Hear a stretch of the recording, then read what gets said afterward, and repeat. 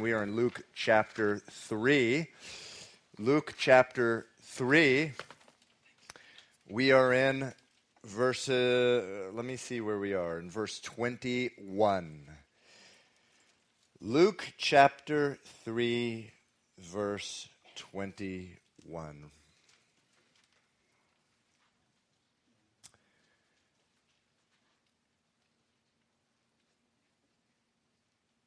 When all the people were baptized, it came to pass that Jesus also was baptized, and while he prayed, the heaven was opened, and the Holy Spirit descended in bodily form like a dove upon him.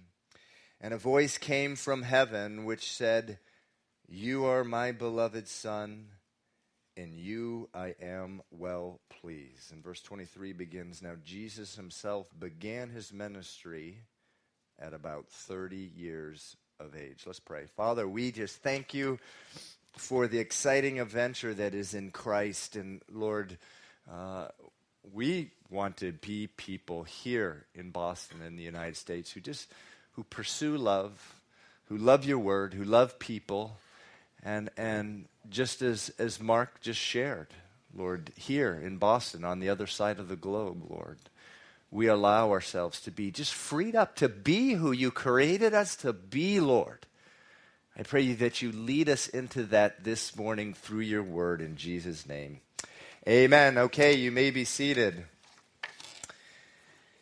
So, in the last chapter of the book of Luke, Jesus had resurrected. He had not yet ascended from the dead, and he was appearing to different people. And two of the people that he met on a road to a city called Emmaus, which was outside of Jerusalem. There were two men walking to Emmaus, and they were very sad. They were depressed. They were downcast, obviously so. Jesus came up to them, and he said to them, "Why are you so sad?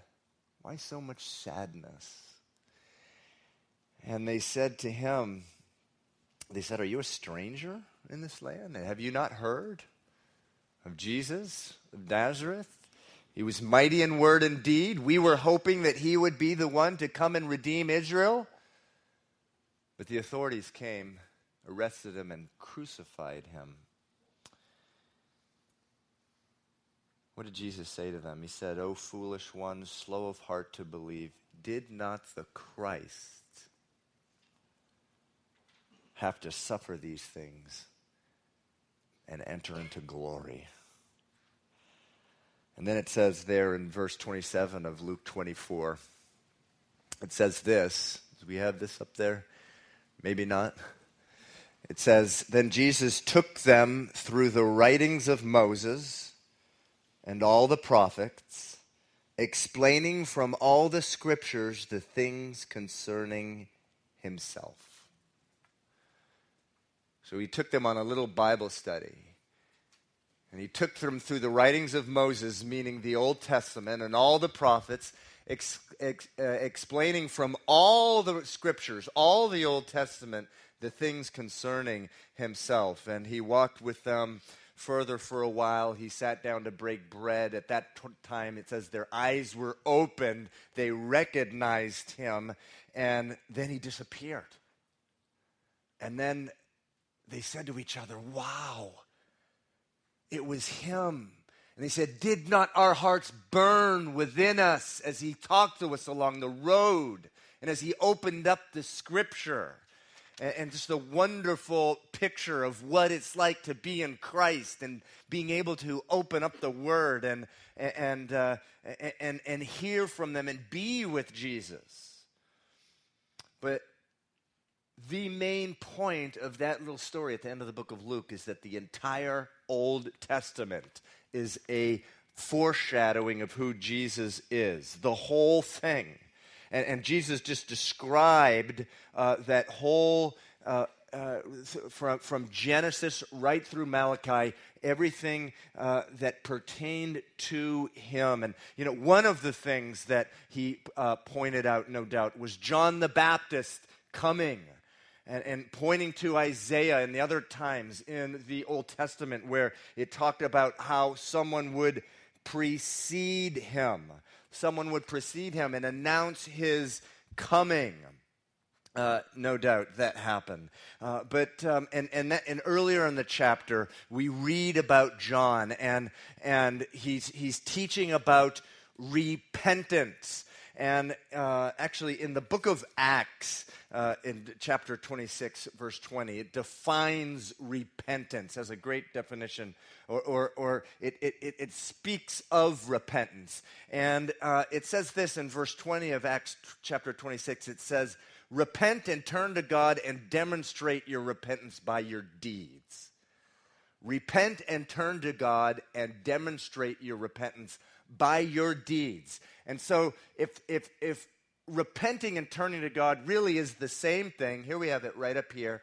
Repentance means turning to God. But if you've really turned to God, it will be demonstrated by things you do, And so what are the things that people do when they repent? Well, they approach Jesus. They approached John the Baptist in the earlier part of chapter 3. And it says the people came to him in verse 10 and said, "What shall we do?" And he answered back to them, "He who has 2 tunics, let him give to him who has none." And then the tax collectors came. And what do we do to repent?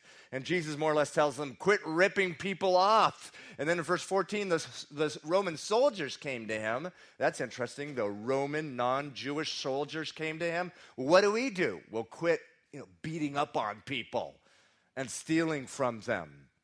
And then, though, interestingly enough, in verse 21, we come and Jesus comes. And that's where we began this morning.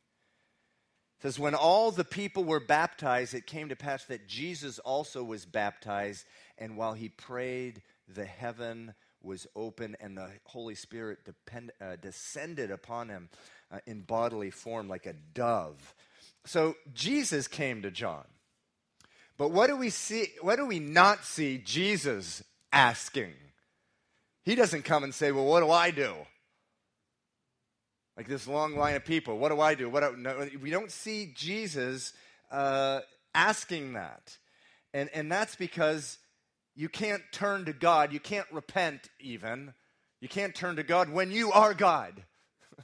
You can't turn away from sin when you haven't any sin in your life. Hebrews chapter 4, verse 15 says of Jesus, he was in all points tempted as we are, yet without sin. So, I want to talk a little bit this morning about why it was that Jesus was baptized. I mean, why would he have to be baptized? After all, verse 3 of chapter 3 says the baptism was for what? It was for repentance. It was a baptism of repentance. But there's another question that arises about this whole thing. It says that he was baptized, and then what happened? The Holy Spirit came upon him. Why did that have to happen? We read in chapter 1 that Jesus was conceived by the Holy Spirit. Why does the Holy Spirit have to come upon Jesus?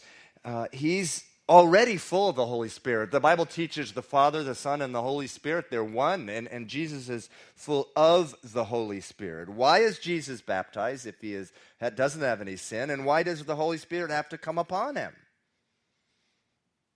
Even John the Baptist, by the way, asked the question when Jesus came to him to be baptized.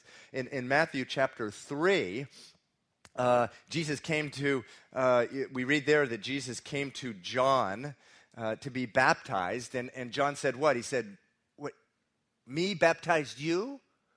You should be baptizing me." It says, "Allow me to be baptized now." And then Jesus responds, actually. He responds to John. And he says, "Allow me to be baptized now." This is the Common English translation. "This is necessary to fulfill all righteousness." And so he gives the reason why he had to be baptized. It was necessary to fulfill all righteousness. And so, what did he mean by that? What did he mean? Again, I want to talk about that because this is important in understanding who Jesus is. He had to be baptized to fulfill all righteousness.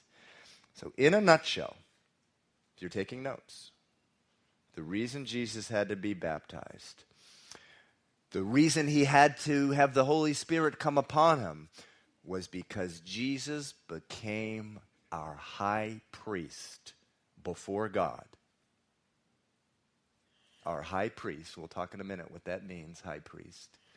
And in the Old Testament, remember Jesus pointing to the Old Testament, to the two men on the road to Emmaus.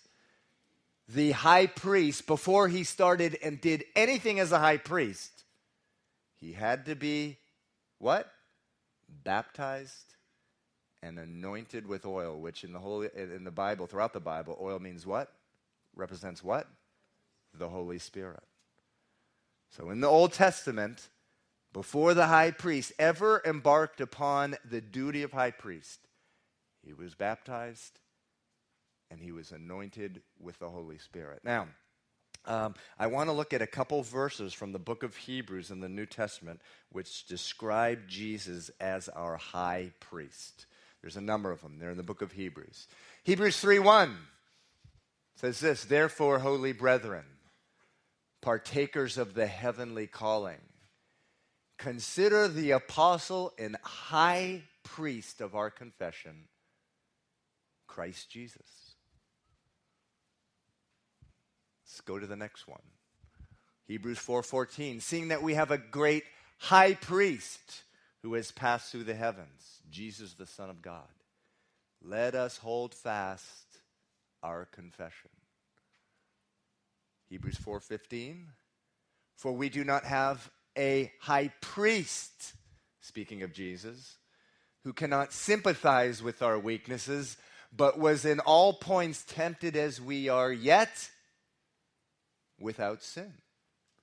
And finally, Hebrews 5:5, "So also Christ did not glorify himself to become high priest," meaning he didn't become high priest on his own. The Lord appointed him.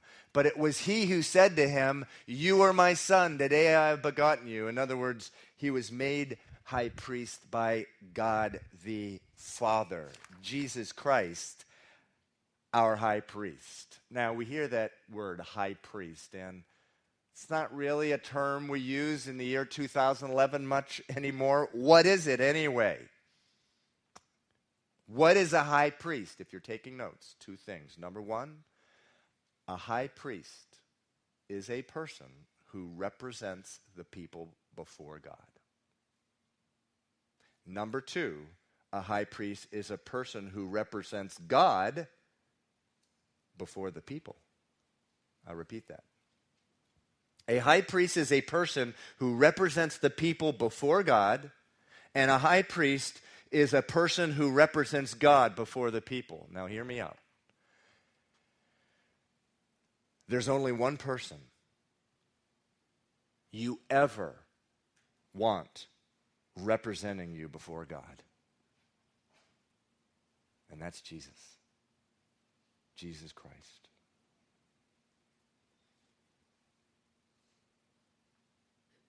There is only one person you ever want representing you before God. And let me tell you, that's not yourself. Only fools represent themselves before God.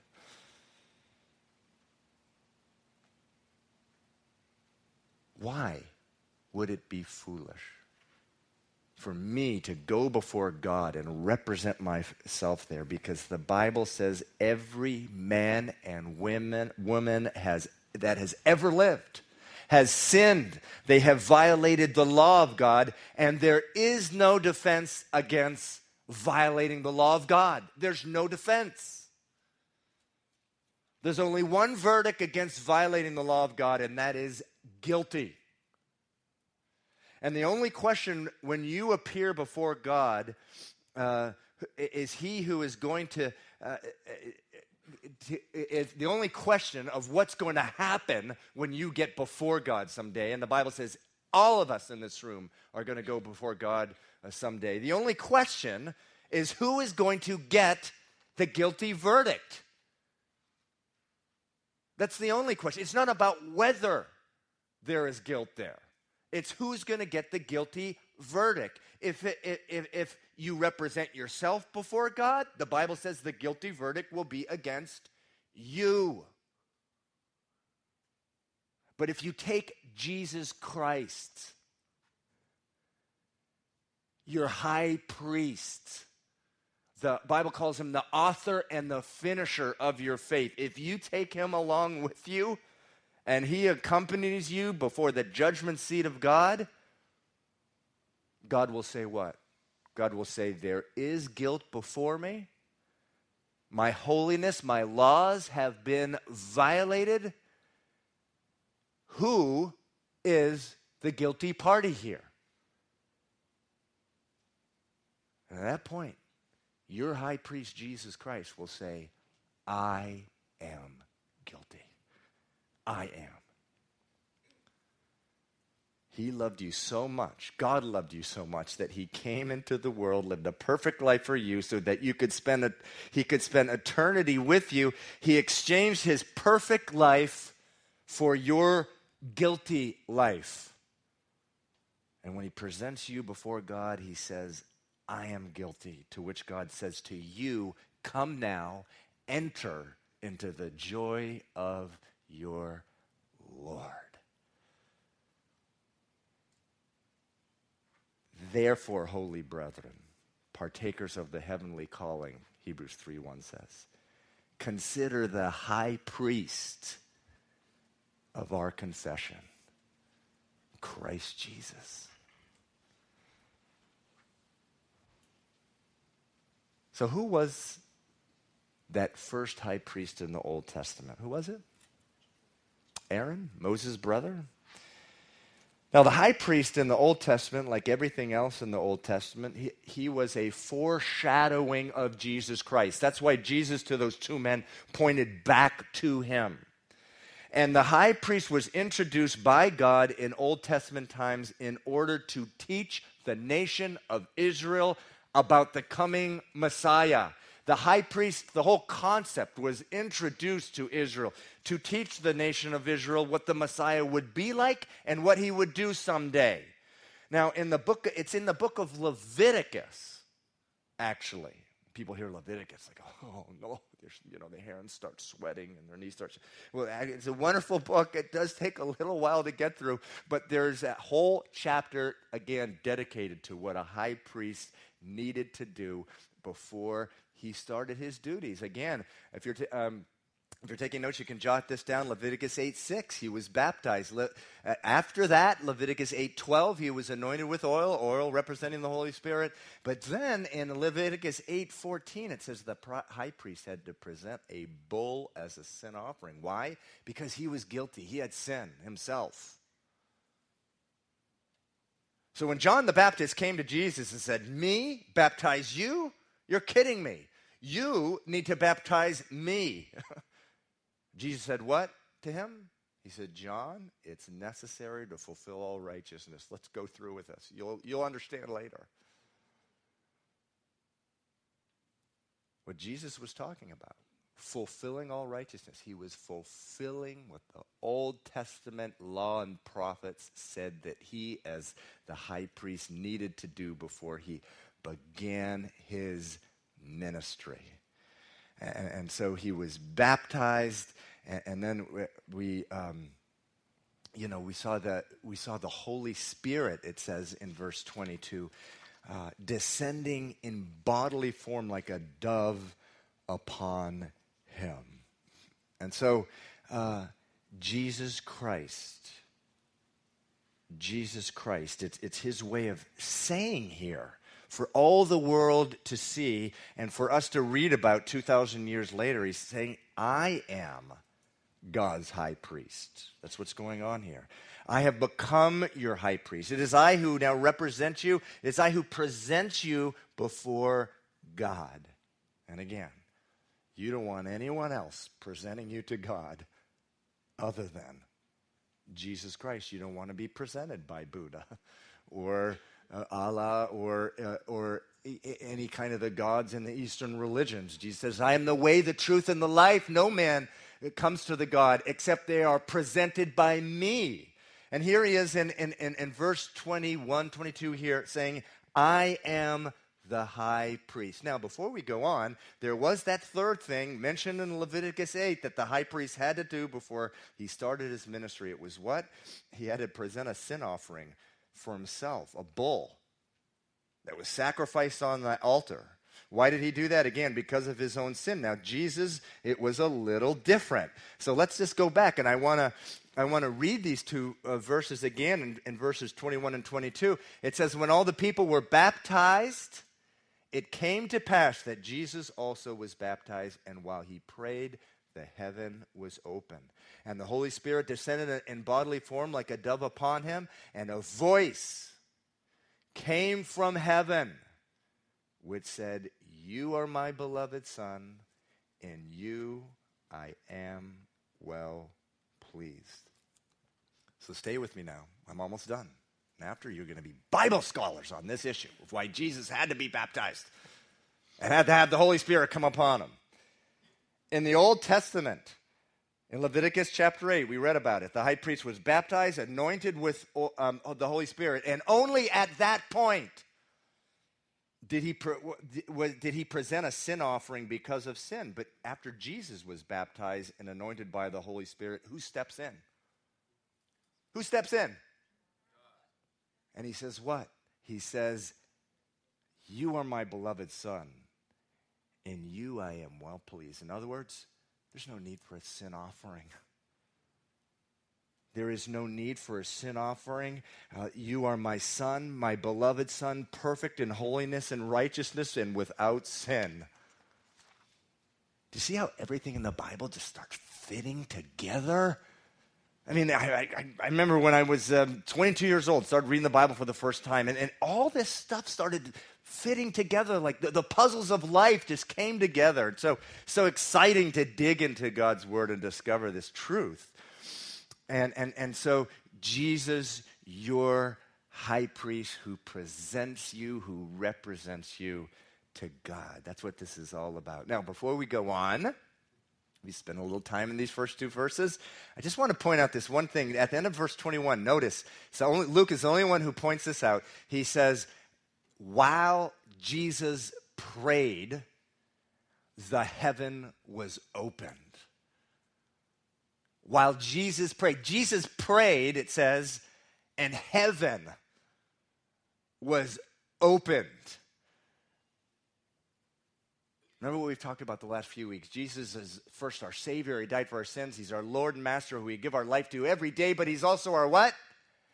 Example. And oh, how we need to follow this example. Jesus prayed and the heaven was open. Listen, we need to do the same. God has promised no different result for us. He will open the heaven for us, whether it is for a fresh filling of the Holy Spirit, which Jesus got here, or whatever else we pray according to his will. 1 John 5:14 says, now this is the confidence that we have in him, that if we ask anything according to his will, he hears us. And we know that if he hears us, we have the petitions that we have asked for. The heavens will open. So here he is, our example, praying. And I love this picture at the end of verse 21. He prayed, and what happened? The heaven was open. Okay, now let's go on. Verse 23, it says, now Jesus himself began his ministry at about 30 years of age, being, as was supposed, the son of Joseph. That's, in other words, what he's saying there. Some people supposed he was Joseph's biological son. That's the point he's making. He wasn't. Being, as was supposed, the son of Joseph, the son of Heli, the son of Mathat, the son of Levi, the son of Melchi, the son of Janna, the son of Joseph. Now, who wants me to read the rest of this? Anyone?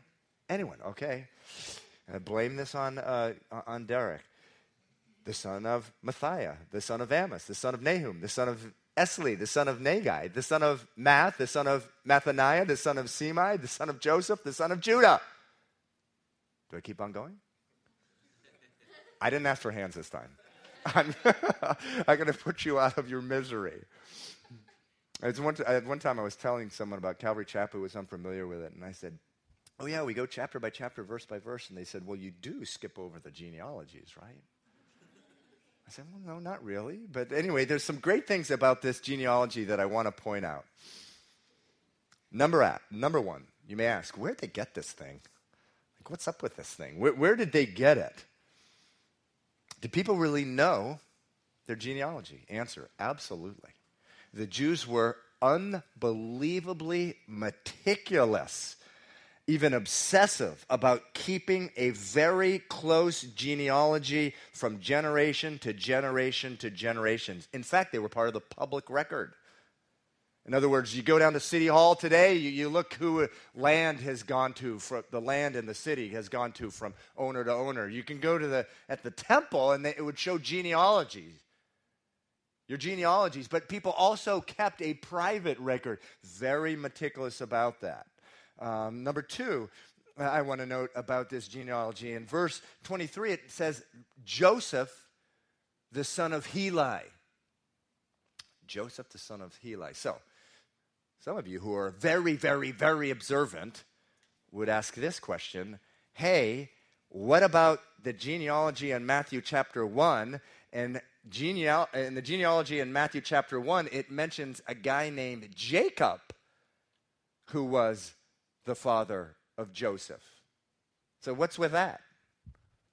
Is there a contradiction in the Bible? What's going on here? Actually, it's a very, very simple explanation. Many of these names are different than the genealogy in the book of Matthew. There's a very good explanation for it, very simple, and this is what it is.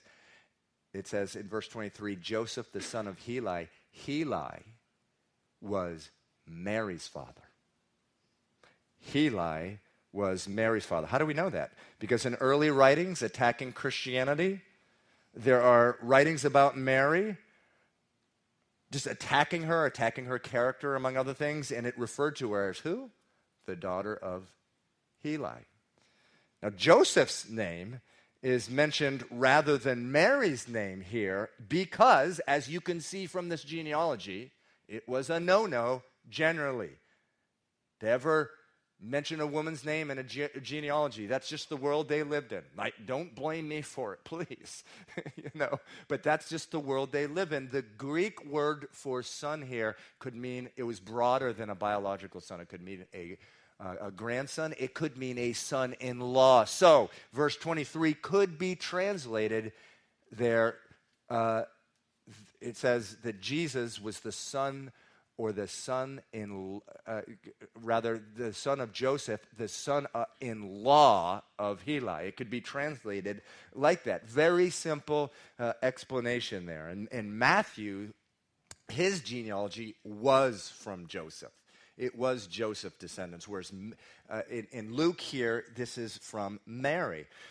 And so the last thing I want to point out about this genealogy, and we'll close, is that it's interesting some of the people who show up in this genealogy.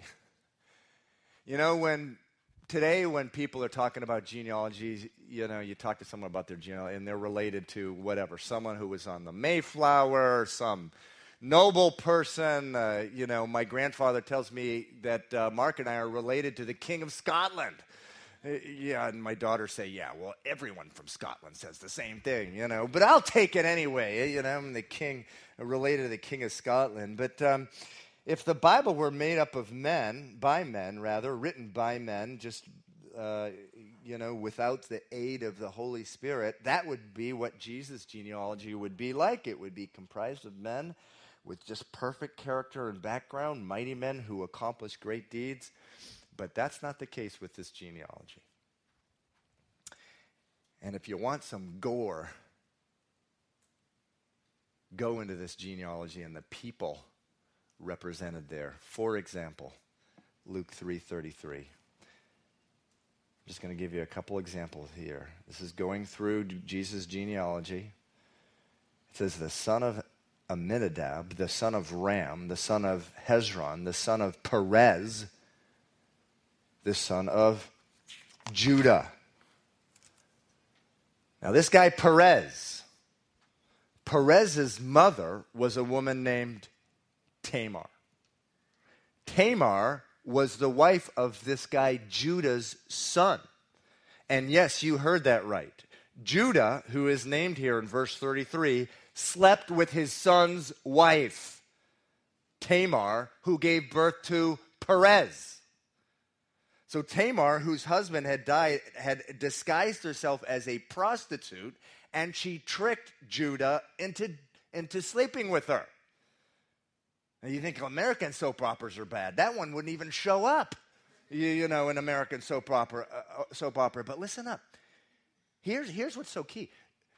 Judah had other legitimate sons who lived other than Perez, a guy named Shelah, a guy named Zerah. Now, if this book were written by men, they would have thrown in those names, right? Legitimate sons. But that would have been falsifying the truth. And the truth was that Jesus was a direct descendant of Perez, the illegitimate son of the daughter-in-law of Judah, who disguised herself as a prostitute and slept with her father-in-law. And let me tell you, he's just one of many men in the genealogy of Christ who had a gory story. Look at, go up one verse to verse 32. It says, the son of Jesse, the son of Obed, the son of Boaz, the son of Salmon, the son of Nahshon. Now that guy Boaz there, some of you recognize him from the book of Ruth. He was married to Ruth, who came from the nation of Moab. Moab. Does anyone remember the circumstances of Moab's birth? Lot escaped from Sodom, went into a cave with his two daughters. They got him drunk, and he slept with them. They had two children. One of them's name was who? Moab. They later became an arch enemy of Israel, drew enemy into great amounts of just rebellion and all kinds of craziness. There wound up being a curse against them. This guy Moab. Verse 32 also mentions Salmon. Who is Salmon? Well, we don't know a lot about him except who he was married to. Anyone know? Rahab, a prostitute. Never mind some of the rest of the things that the people did who were listed here. David killing a man to cover up adultery against the man.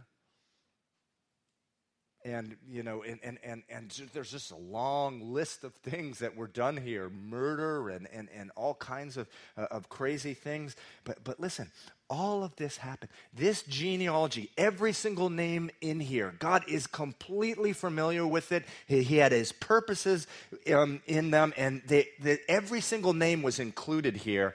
And it all happened 100% within the purposes of Almighty God. God knew.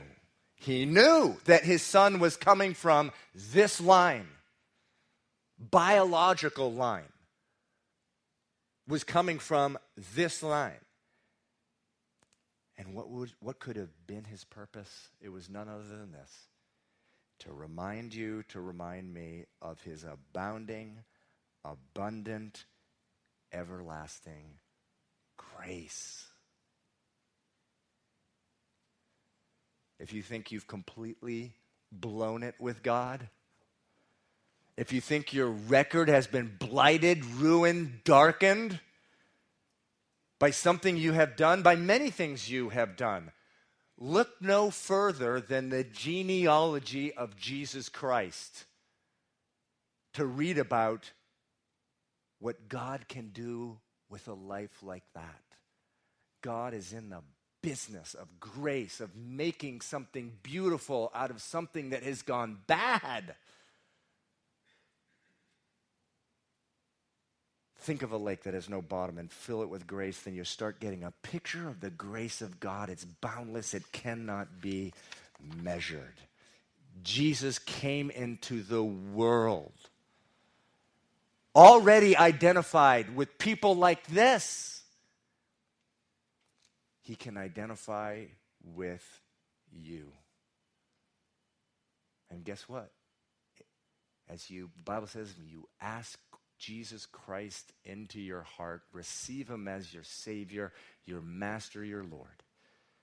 He becomes your high priest. And he does it with joy. The Bible says in Hebrews that it was with joy, the joy set before him, that Jesus went to the cross. And now, with Christ, he represents God before the people, before us, and he presents us, he presents you to God. Okay, very good. We will pick up in Luke chapter 4 next week. Why doesn't the worship team come up? And we will close in prayer. Why don't you rise for the closing worship song and for prayer. Lord, we just thank you so much for this wonderful picture of your grace. And this wonderful picture, how you, the Bible says you emptied yourself, Lord Jesus. You did not consider living in heaven, in the bosom of your Father, equality with him, something to be held onto, but you made yourself nothing, and you came to earth. Lord, we thank you for that. And you came to earth to become our high priest, to present us to God. We thank you for that. We thank you, Lord, that just the picture of you coming into the world, a world that had been so defiled by sin, even your own descendants. But Lord, how we love that you identify so much with us, even to the point of being willing to be numbered among us, transgressors, people who have violated, broken your law, rebelled. We thank you for that. And I just pray, Lord, for anyone in this room who has not made the Lord Jesus their high priest, the King who resides on the throne of their heart. Lord, draw them in and settle the matter with them today. Lord, we praise you because you love to save us. And then once you save us, Lord, you love to make something beautiful of us. We praise you and thank you in Jesus' name. Amen. Okay, God bless you.